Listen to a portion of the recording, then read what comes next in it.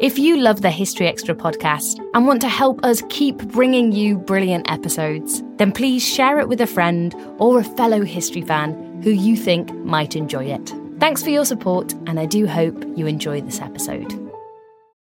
When you need mealtime inspiration, it's worth shopping Kroger, where you'll find over 30,000 mouth-watering choices that excite your inner foodie. And no matter what tasty choice you make, you'll enjoy our everyday low prices, plus extra ways to save, like digital coupons worth over $600 each week. You can also save up to $1 off per gallon at the pump with fuel points. More savings and more inspiring flavors make shopping Kroger worth it every time.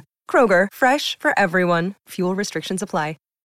Awaken your senses with a curiously refreshing Hendrick's Cucumber Lemonade. Curious how? Cue the aroma. Marvelous. Cue the taste. Magnificent. Cue the cucumber. That's the refreshing secret. Hendrick's is uncommonly crafted with cucumbers, roses, artistry, and imagination. Other gins are ordinary, but Hendrick's is refreshingly curious. Discover Hendrick's Gin cocktail recipes at hendricksgin.com. Please drink the unusual responsibly. Hendrick's Gin, 44% alcohol by volume. Bottled and imported by William Grant & Sons, New York, New York. Copyright 2024. There are two things that are absolutely true. Grandma loves you, and she would never say no to McDonald's. So treat yourself to a Grandma McFlurry with your order today. It's what Grandma would want. Ba-da-ba-ba-ba. At participating McDonald's for a limited time. This Father's Day, the Home Depot has same-day delivery on the perfect gift to help Dad be everything he can be. Because your dad is more than just a dad. He's groundskeeper of the yard, the perfecter of the patio, and the cleaner of the clippings.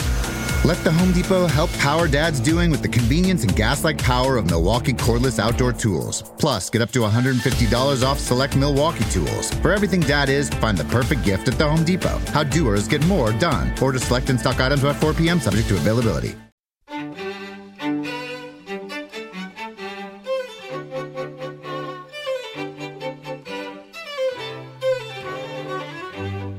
A young boy, one of 6, recalls how they would listen to the radio or watch the television. In those days you could watch television, and one afternoon his mother called them all into the kitchen and said, "There could be nuclear war, the world could end this afternoon."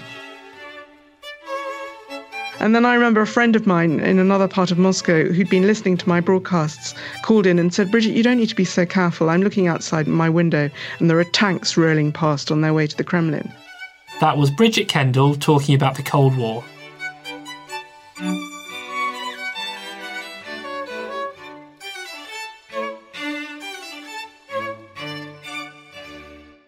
You're listening to the History Extra podcast from BBC History Magazine. We're the UK's best-selling history magazine, available in print and several digital formats all over the world. Find out more at historyextra.com/subscribe, or look out for us in your digital newsstand or app store. Hello and welcome to the History Extra podcast.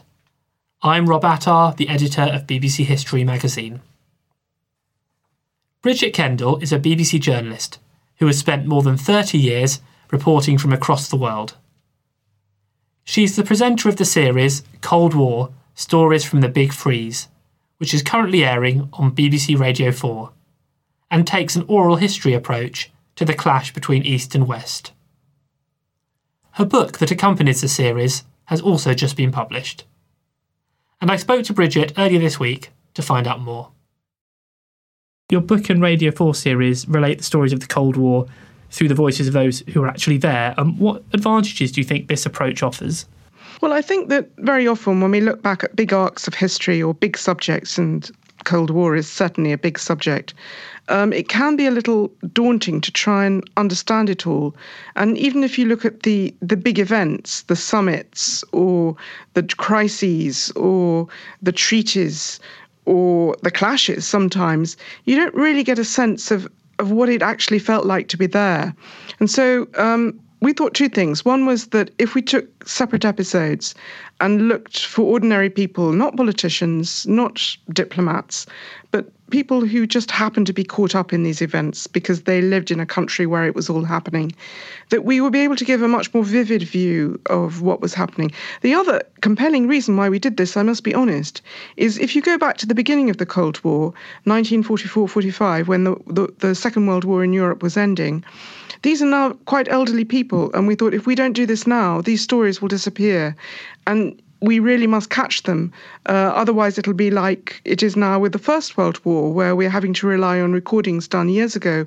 It's no longer possible to actually find someone who can tell you themselves what it was like to be in the trenches. And I'm interested to know how the interviewees were tracked down and also how willing people generally were to talk about these experiences. Well, it was quite a big operation involving lots and lots of different people. So you've got 30 episodes and quite a lot of them are focused in Europe, especially at the beginning. Our first programme actually is about Greece in 1944.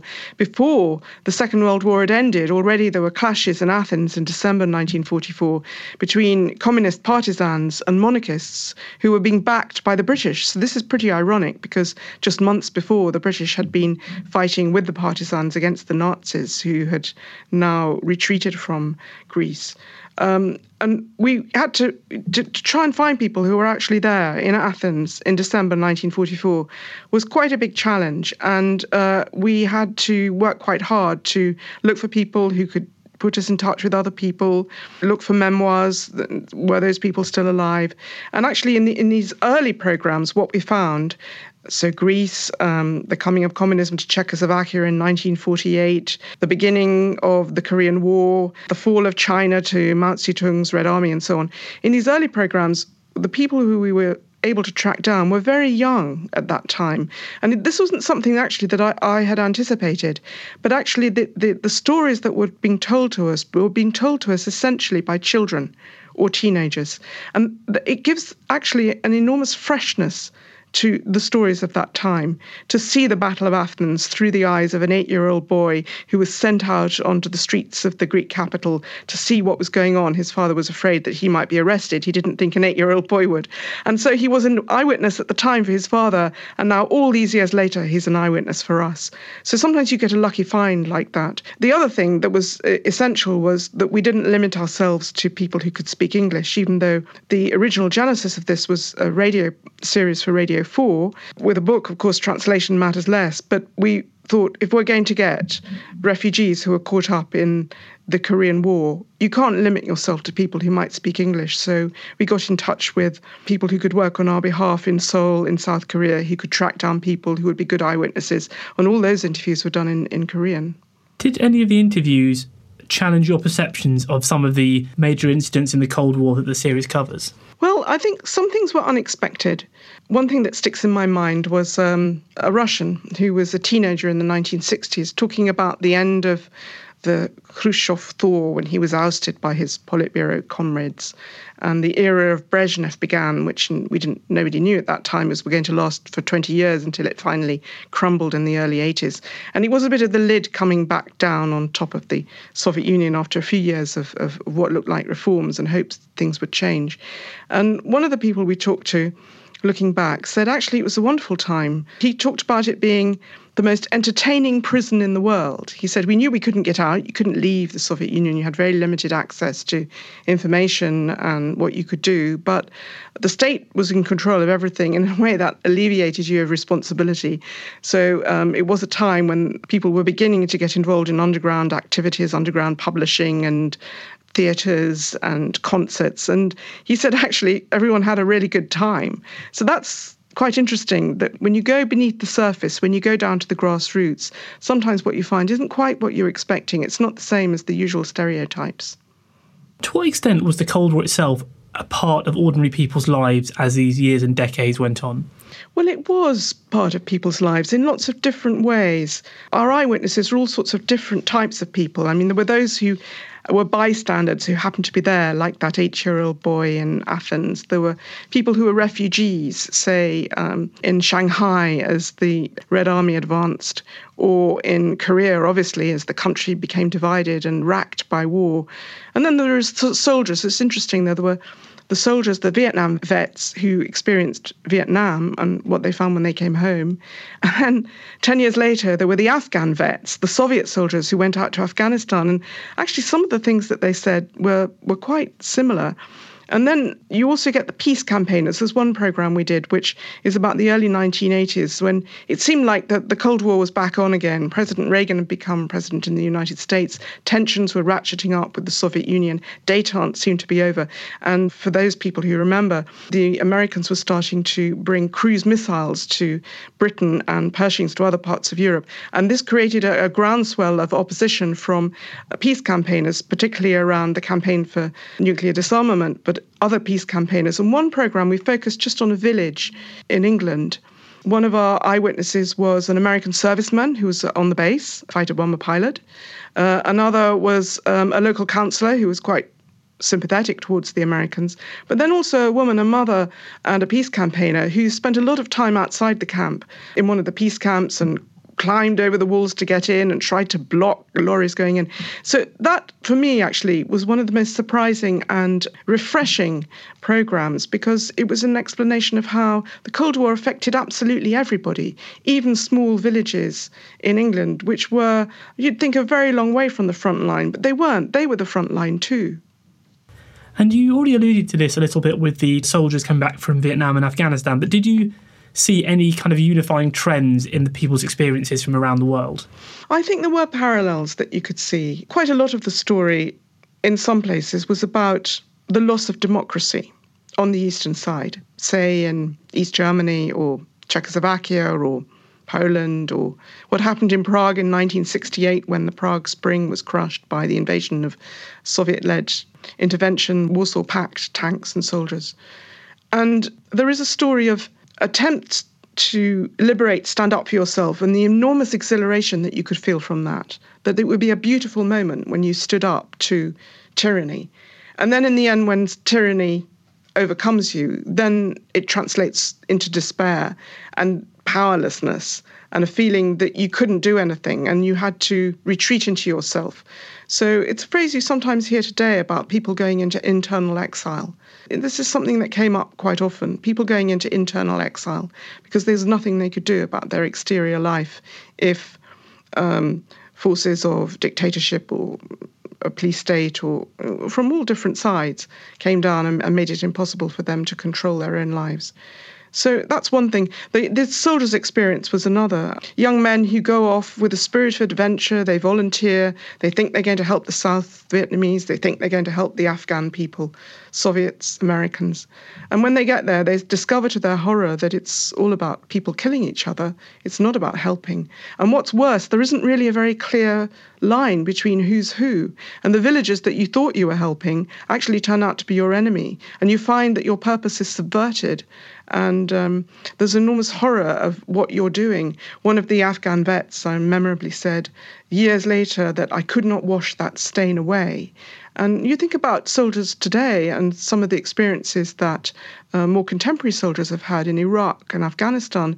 And we know from the testimonies we've had that it's the same thing. So that's quite interesting, I think, insight into the Cold War, that on both sides people were having the same experience from the opposite sides of the ideological divide, put in the same situation.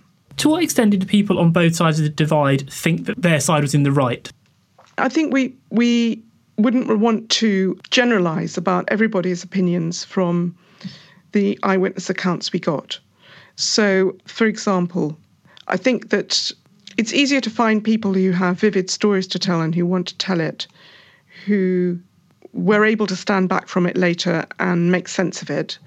And so on the one hand, you get people who say, I had a wonderful Soviet childhood, but then in my teens, I suddenly realised it didn't make sense. And then I started listening to Western broadcasts. Quite interesting how much shortwave radio broadcasts come up in the context of particularly the Cold War in Europe. So they tended to be quite critical of the Soviet side. And we didn't find so many eyewitnesses who were very supportive of it. I mean, there might be people who said, I was a loyal Stalinist when I was a boy, but then later on I didn't think so. To some extent, from my own experience, I would say that mirrors what I found. I've been going to the Soviet Union, as it was then, since the mid-1970s and into the 70s and 80s. I think there was a lot of disenchantment with the system and a lot of criticism. Today is more complicated. If one was making a program about testimony today, about the world today, then you might find people, I think the polarization would be greater. But the sort of stories that we were telling, people don't stand up very much, even on the Russian side with the divide now, necessarily, for what went on in the Soviet Union. Even President Putin is quite critical of it at the same time that he says Stalin was a great war leader and there are things we should be proud of from that time. But a command economy was something which never worked very well. You can't get away from the shortages on the shelves and the fact that people didn't have much control over their destiny. So I think that that's the story that we heard. But on the other hand, what was also interesting, and if you look at other aspects of the Cold War, especially when you go further afield in places like Angola and Chile and Vietnam, there were people who were far more ambivalent about the Western side too, and very critical about instances where the CIA might have been involved. So it's not a one-sided picture. What comes across is a very, very complicated picture, and the powers that be on both sides were sometimes doing the same sorts of things, propaganda, meddling, fueling dissent, and so on. But when you actually come down to what life was like, then I think on the whole, people on the eastern side felt that the lot that life had dealt them was a tougher lot.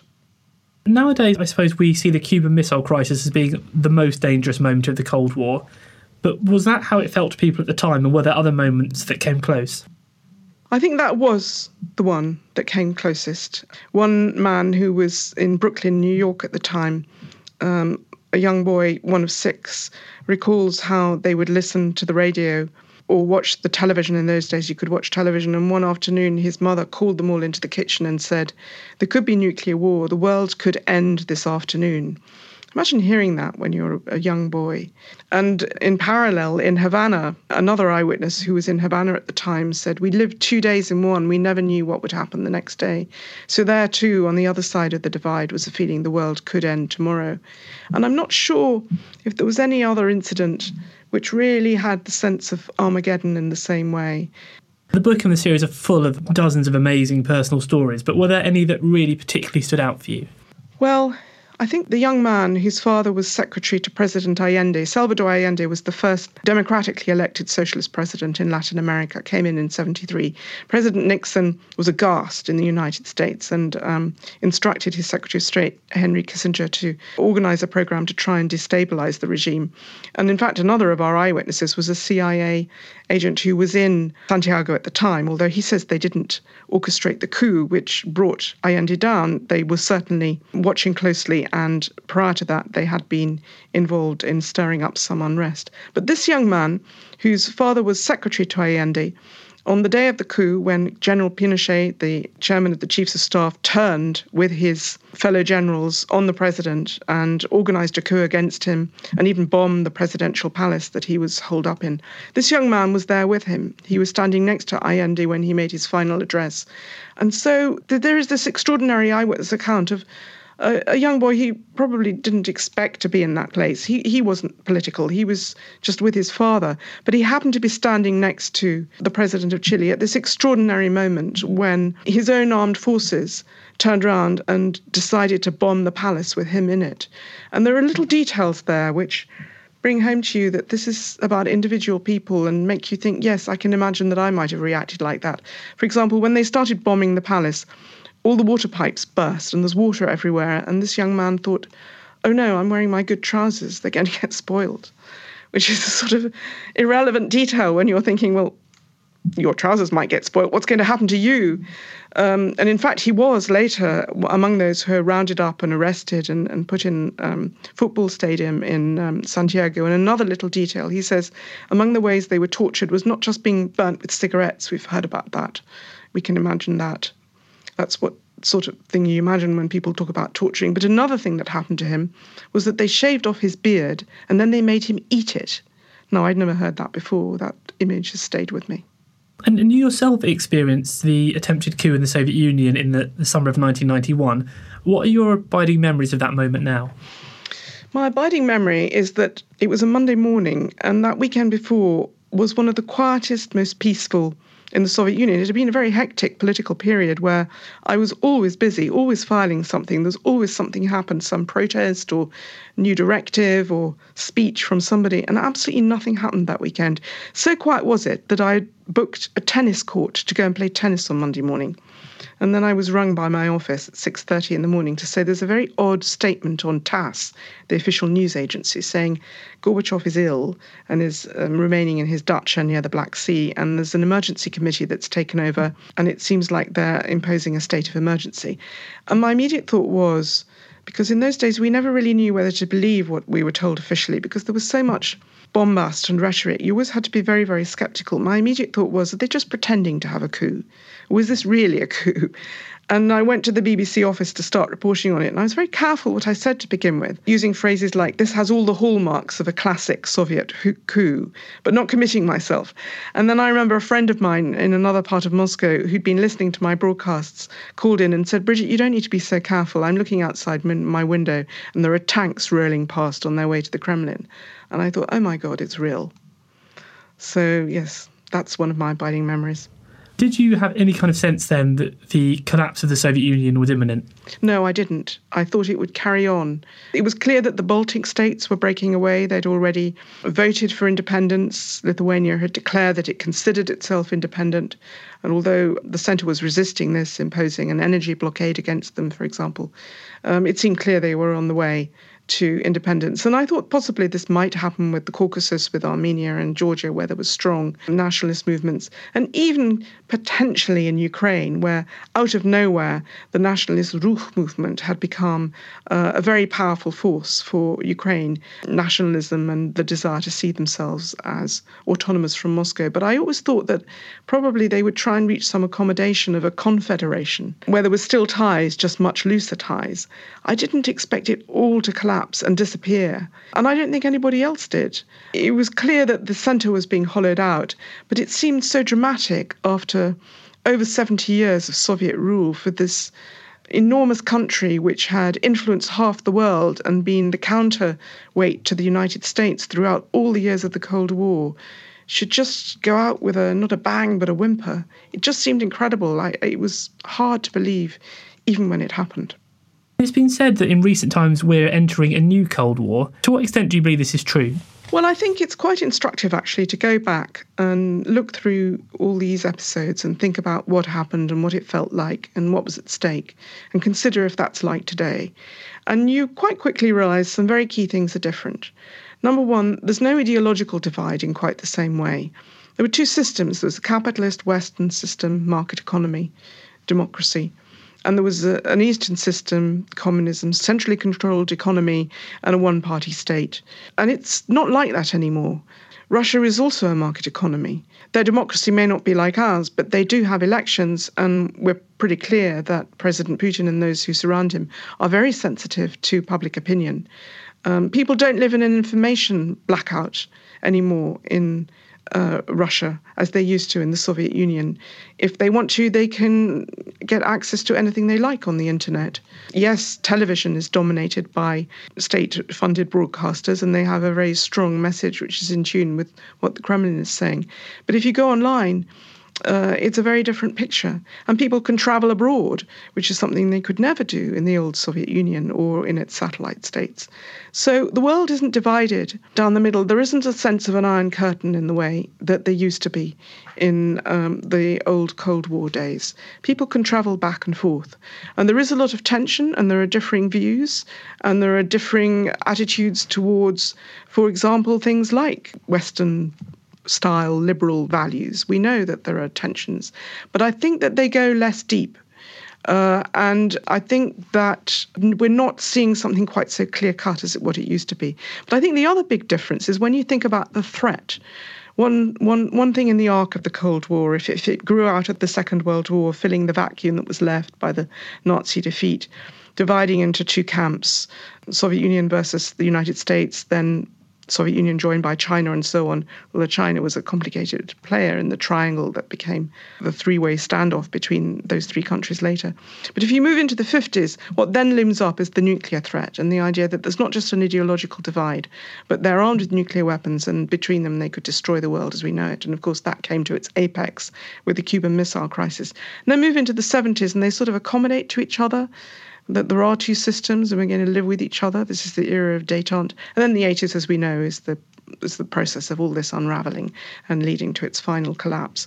But if you think about the world we live in now, you don't have that dichotomy. And we don't focus on nuclear weapons in quite the same way. There are other threats. There is the asymmetrical threat from terrorist groups who can fly planes into buildings or can unleash lone wolves in railway stations and pop stadiums in Western cities. And then there are other people who could cause trouble in the world. People are worried about the regime in North Korea, for example, and the impact of other pressures on the world, for example, from climate change or the flow of refugees, not just from war zones, but all over the world. So it's a much more complex picture now. It isn't one side versus the other. It's less black and white. It's much harder, I think, therefore, to control, and in some ways more uncertain and more dangerous. But in other ways, I think it means that we fundamentally are less focused on being each other's enemies. And therefore, hopefully, maybe as time goes on, it might be easier to disentangle the current tensions. That was Bridget Kendall. Cold War, Stories from the Big Freeze is currently airing on a daily basis on BBC Radio 4 at 1:45pm. And you can listen to previous episodes on BBC iPlayer Radio. The accompanying book, entitled The Cold War, A New Oral History of Life Between East and West, is available now, published by BBC Books. And you can read an article by Professor David Reynolds, who consulted on the radio series, in the July issue of BBC History magazine, which is currently on sale. This month's issue also contains pieces on the murder of King John, the Dunkirk evacuation, and child soldiers through history, among other things.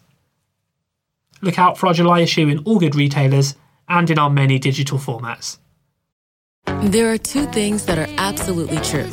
Grandma loves you, and she would never say no to McDonald's. So treat yourself to a Grandma McFlurry with your order today. It's what Grandma would want. Ba-da-ba-ba-ba. At participating McDonald's for a limited time.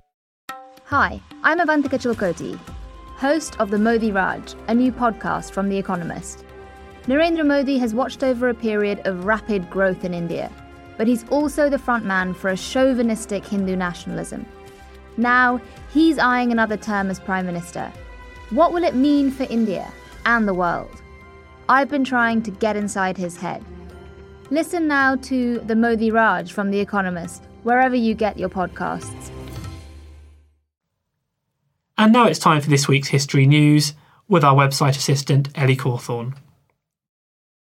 A hoard of Roman wooden writing tablets has been found at Vindolanda, a Roman fort on Hadrian's Wall.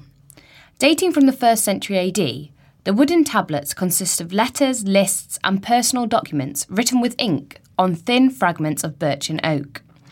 This recent find follows the discovery of hundreds of tablets documenting life in the Roman Empire at the site in 1992. The Vindolanda Trust's Director of Excavations, Andrew Burley, explained that the tablets were found spaced out along the bottom of a trench. These are not post-it notes, he stated.